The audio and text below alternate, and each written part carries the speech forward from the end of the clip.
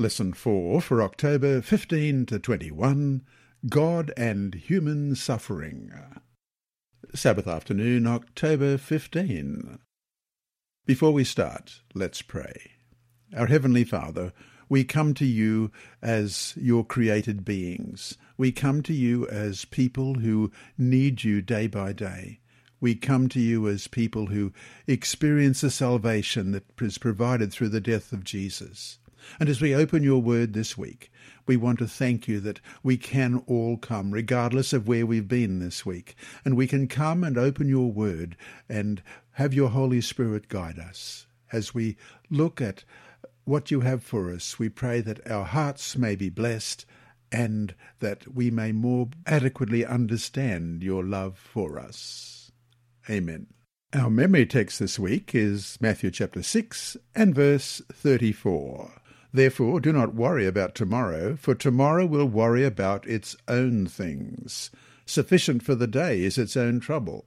Let's read that again, Matthew chapter 6 and verse 34.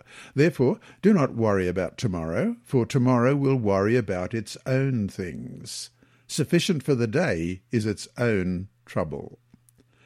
Unlike every other book of the Bible, the book of Job is completely removed from the context of the land and the people of Israel.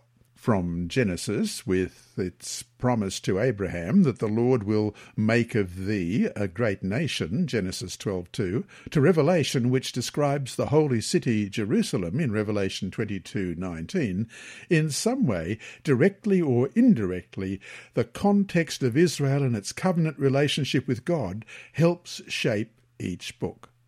In Job there is nothing of that, not even the seminal event in ancient Israelite history, the Exodus. The most immediate reason is that Moses wrote Job in Midian, along with Genesis. The Exodus had not happened yet, which explains why it's not mentioned. But perhaps there's another even more important reason. One of the key themes of Job, human suffering, is universal. It's not limited to any one people or time. Jew or Gentile, we all know something of Job's woes, of the pain of existence in a fallen world. However unique his pain, Job represents us all in our sufferings.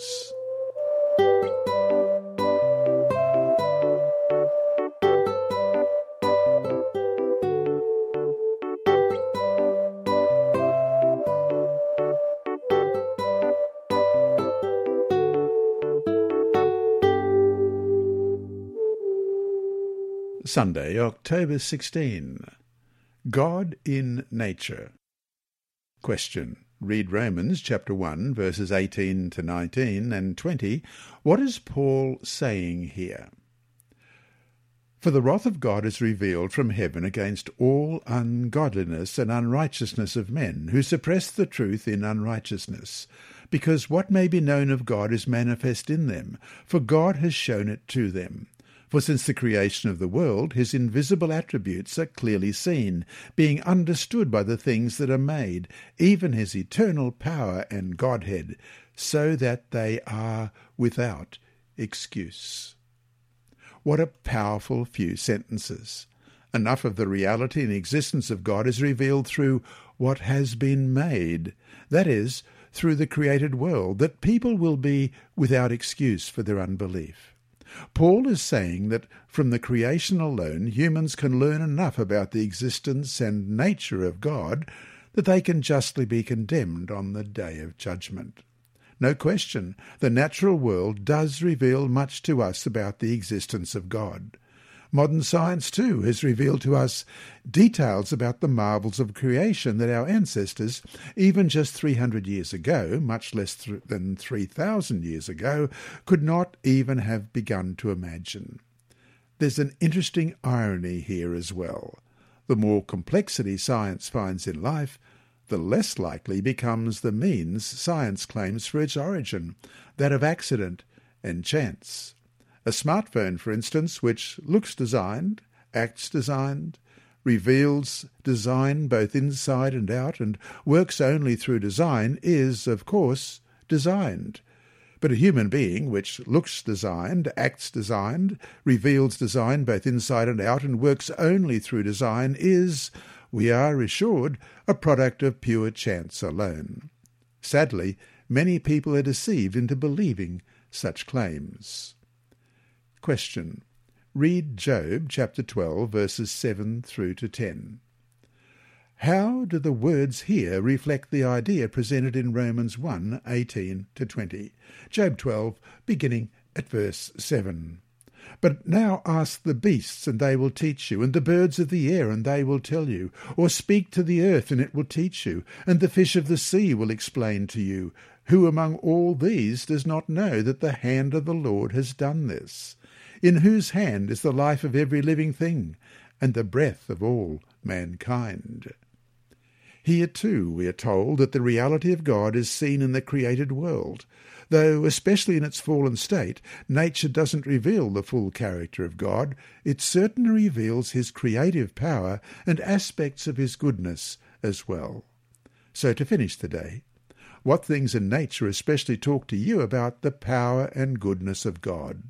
How can you learn to draw strength and encouragement from the message it gives you?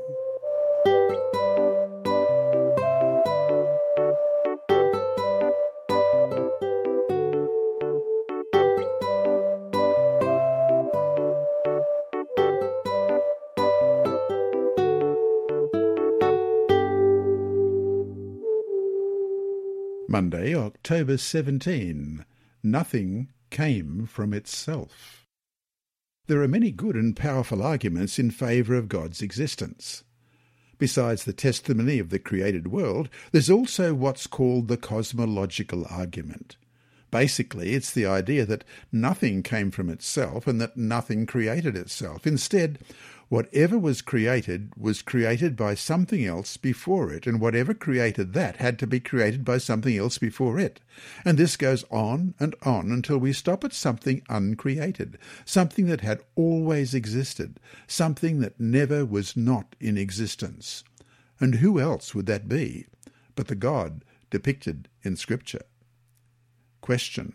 What do the following texts teach us about the origin of all things? First of all, Revelation 4, verse 11. You are worthy, O Lord, to receive glory and honour and power, for you created all things, and by your will they exist and were created.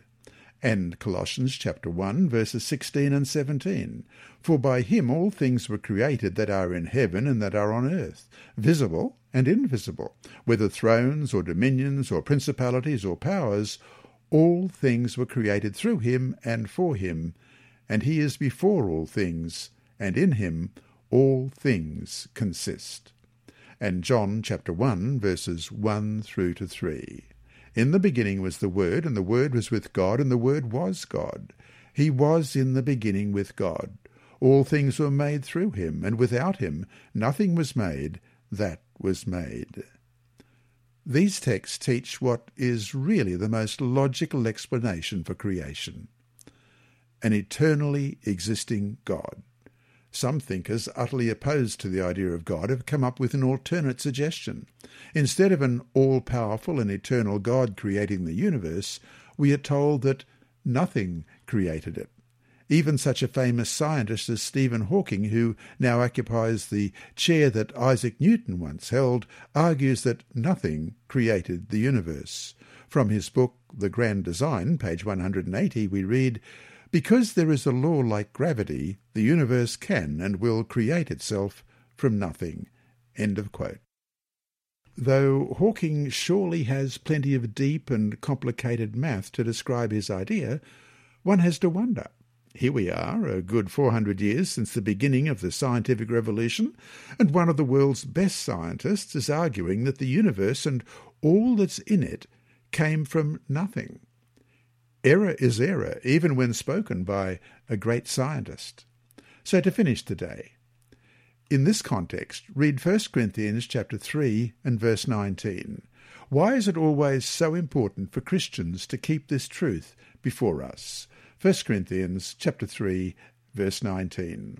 For the wisdom of this world is foolishness with God, for it is written, he catches the wise in their own craftiness.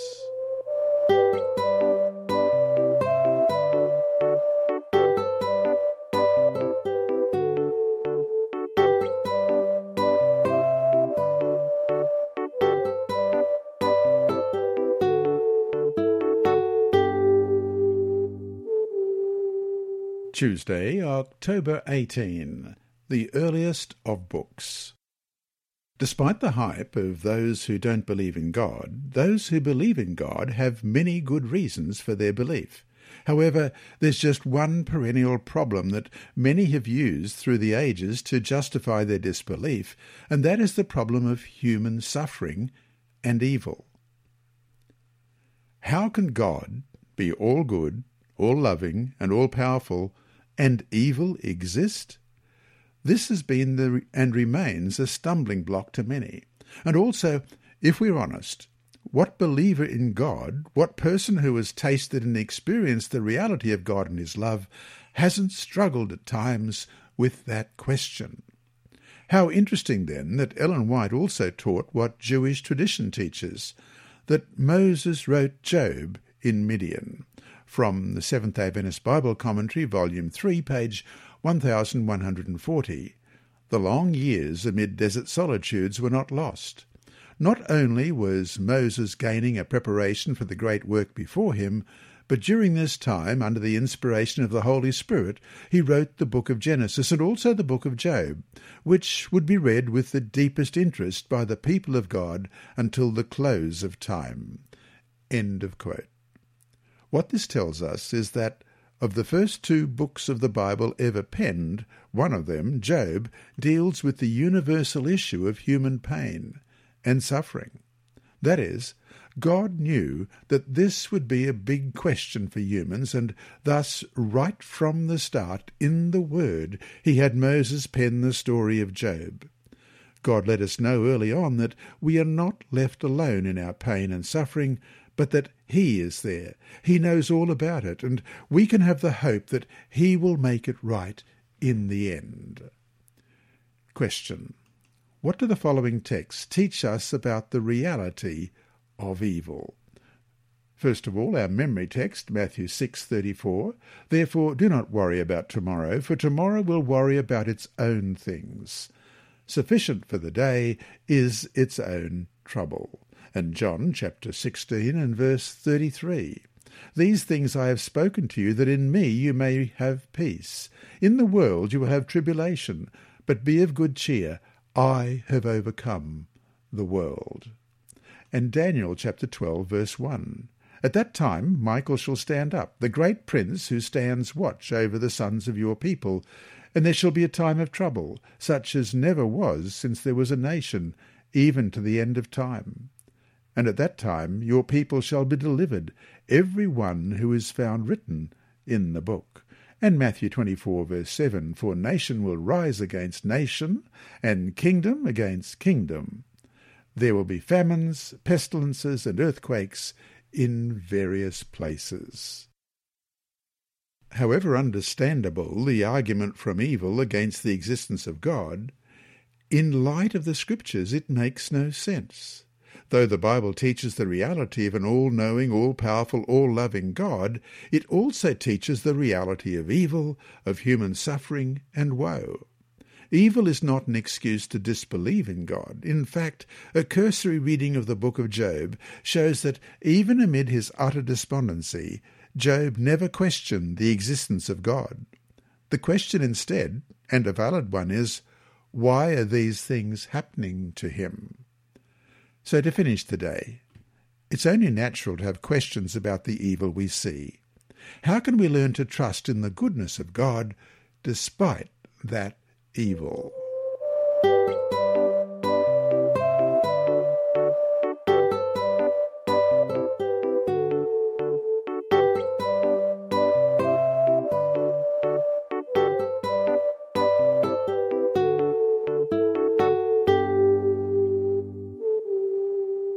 Wednesday, October 19. The Dilemma. Question: read the following texts in Job. What issue is Job wrestling with, And what question does he not ask? First of all, Job chapter 6, verses 4 through to 8. For the arrows of the Almighty are within me. My spirit drinks in their poison. The terrors of God are arrayed against me. Does the wild donkey bray when it has grass? Or does the ox low over its fodder?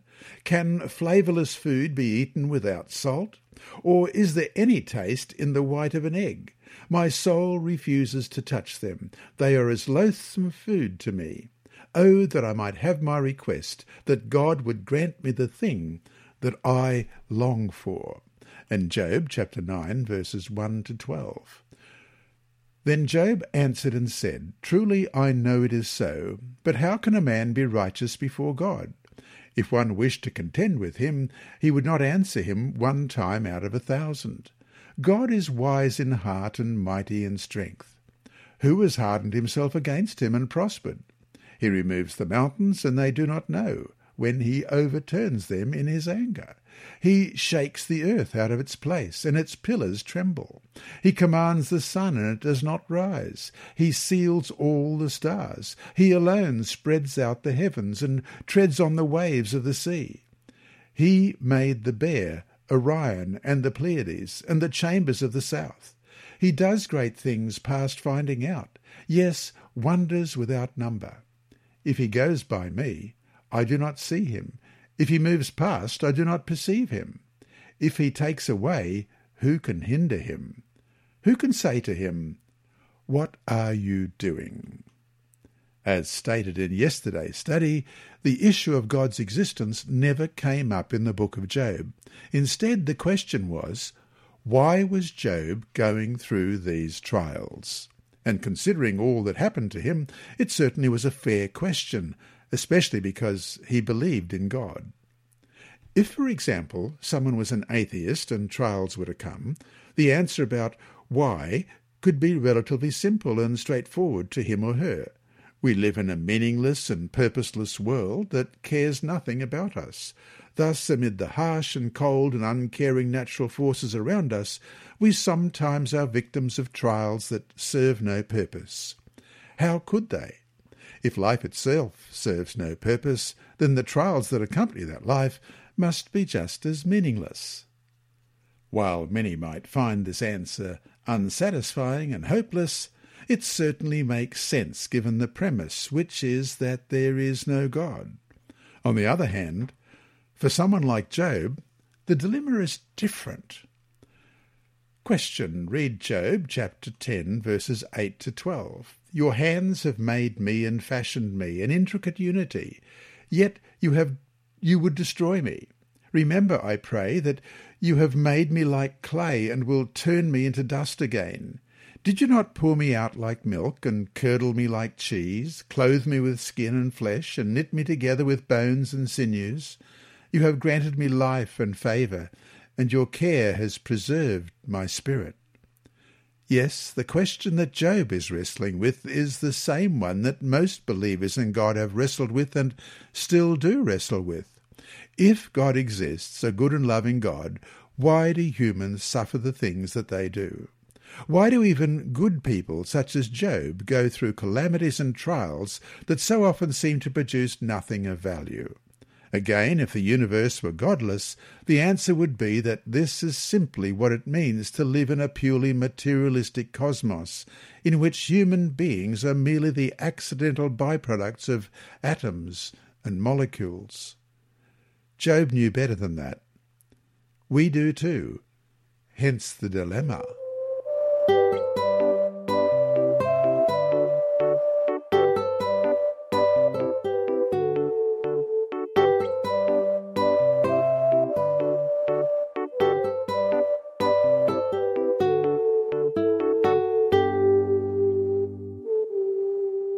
Thursday, October 20, Theodicy. Question. Read Romans chapter 3, verses 1 through to 4. Though the immediate context is the unfaithfulness of some of God's covenant people, what is the bigger issue that Paul is talking about here? What is Paul saying about God? Well, let's read Romans chapter 3, verses 1 through to 4. What advantage then has the Jew, or what is the profit of circumcision? Much in every way, chiefly because to them were committed the oracles of God. For what if some did not believe? Will their unbelief make the faithfulness of God without effect? Certainly not. Indeed, let God be true, but every man a liar, as it is written, that you may be justified in your words, and may overcome when you are judged. Quoting Psalm 51 verse 4, Paul talks about how the Lord himself will be justified in your words and will prevail when you are judged. The idea being presented is a motif that appears in various places in Scripture. It's called theodicy, and it is the question of understanding the goodness of God in the face of evil. It's the age-old question that we've been looking at all week. In fact, the whole great controversy itself is really a theodicy. Before humans, before angels, before the whole universe, the goodness of God will be revealed despite the evil that unfolds in the world. From the Great Controversy, page 670 and 671, we read, "Every question of truth and error in the long-standing controversy has now been made plain. The results of rebellion, the fruits of setting aside the divine statutes, have been laid open to the view of all created intelligences. The working out of Satan's rule in contrast with the government of God has been presented to the whole universe. Satan's own works have condemned him. God's wisdom, his justice, and his goodness stand fully vindicated. It is seen that all his dealings in the great controversy have been conducted with respect to the eternal good of his people and the good of all the worlds that he has created." End of quote. However hard it might be for us now to understand, immersed as we are in a world of sin and suffering, and if it's hard for us, imagine what Job must have thought. When it is all over, we will be able to see the goodness and justice and love and fairness of God in all his dealings with humanity, with Satan, and with sin. This doesn't mean that everything that happens in the world is good. Clearly it's not. It means only that God is dealing with it in the best way possible, and then, when this terrible experience with sin is over, we will be able to shout, "Great and marvellous are your works, Lord God Almighty. Just and true are your ways, O King of the saints." Revelation 15 and verse 3. So, to finish the day, why is it so important to be praising God even now, even amid the trials that seem so hard to bear?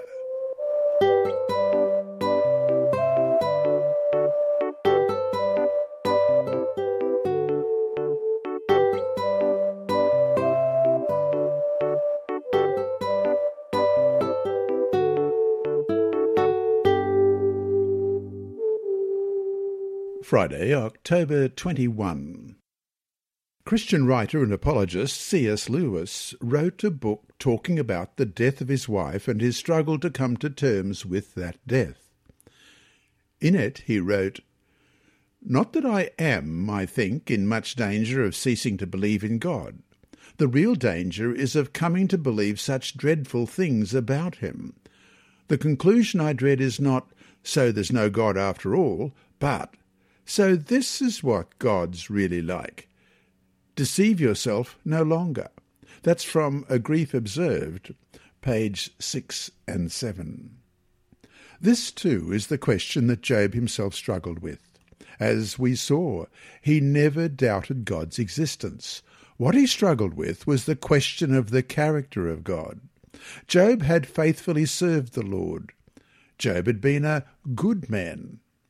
Therefore, he knew that he did not deserve the things that were happening to him. Thus, he was asking the question that so many people who believe in God ask amid tragedies. What is God really like? And is this not what the great controversy is really about? The question is not about God's existence, but about his character. And though so much is involved in resolving the great controversy, there's no question that the death of Jesus on the cross, where the Son of God had, as it says in Ephesians 5:2, given himself to us an offering and a sacrifice to God for a sweet-smelling aroma, more than anything else, revealed to the cosmos the true character of our Creator. The cross shows us that God is a God in whom we can trust. And that brings us to our two discussion questions for this week. 1. Dwell on the question of suffering for those who don't believe in God. As we saw, they don't have to struggle with the same questions that believers in God do when facing tragedy. On the other hand, what hope can they have of ever getting answers or ever finding resolution? Imagine going through all that we go through here in this world and then to believe that it all ends in the grave with nothing beyond. No wonder so many unbelievers despair of life or of even finding any meaning to life. Secular literature is filled with their exclamations and protests about how meaningless it all is. How can we then, even amid our sorrows here, draw hope from our faith despite the difficult questions that remain? And question 2. Why is it so important for us right now to dwell on the cross, the most powerful revelation we have of God's love and what God is like? When we were engulfed by sorrow, by tragedy, by inexplicable evil, what does the cross tell us about the character of God? When we keep the reality of the cross always before us, what hope can we draw for ourselves for the ultimate outcome of whatever we face now?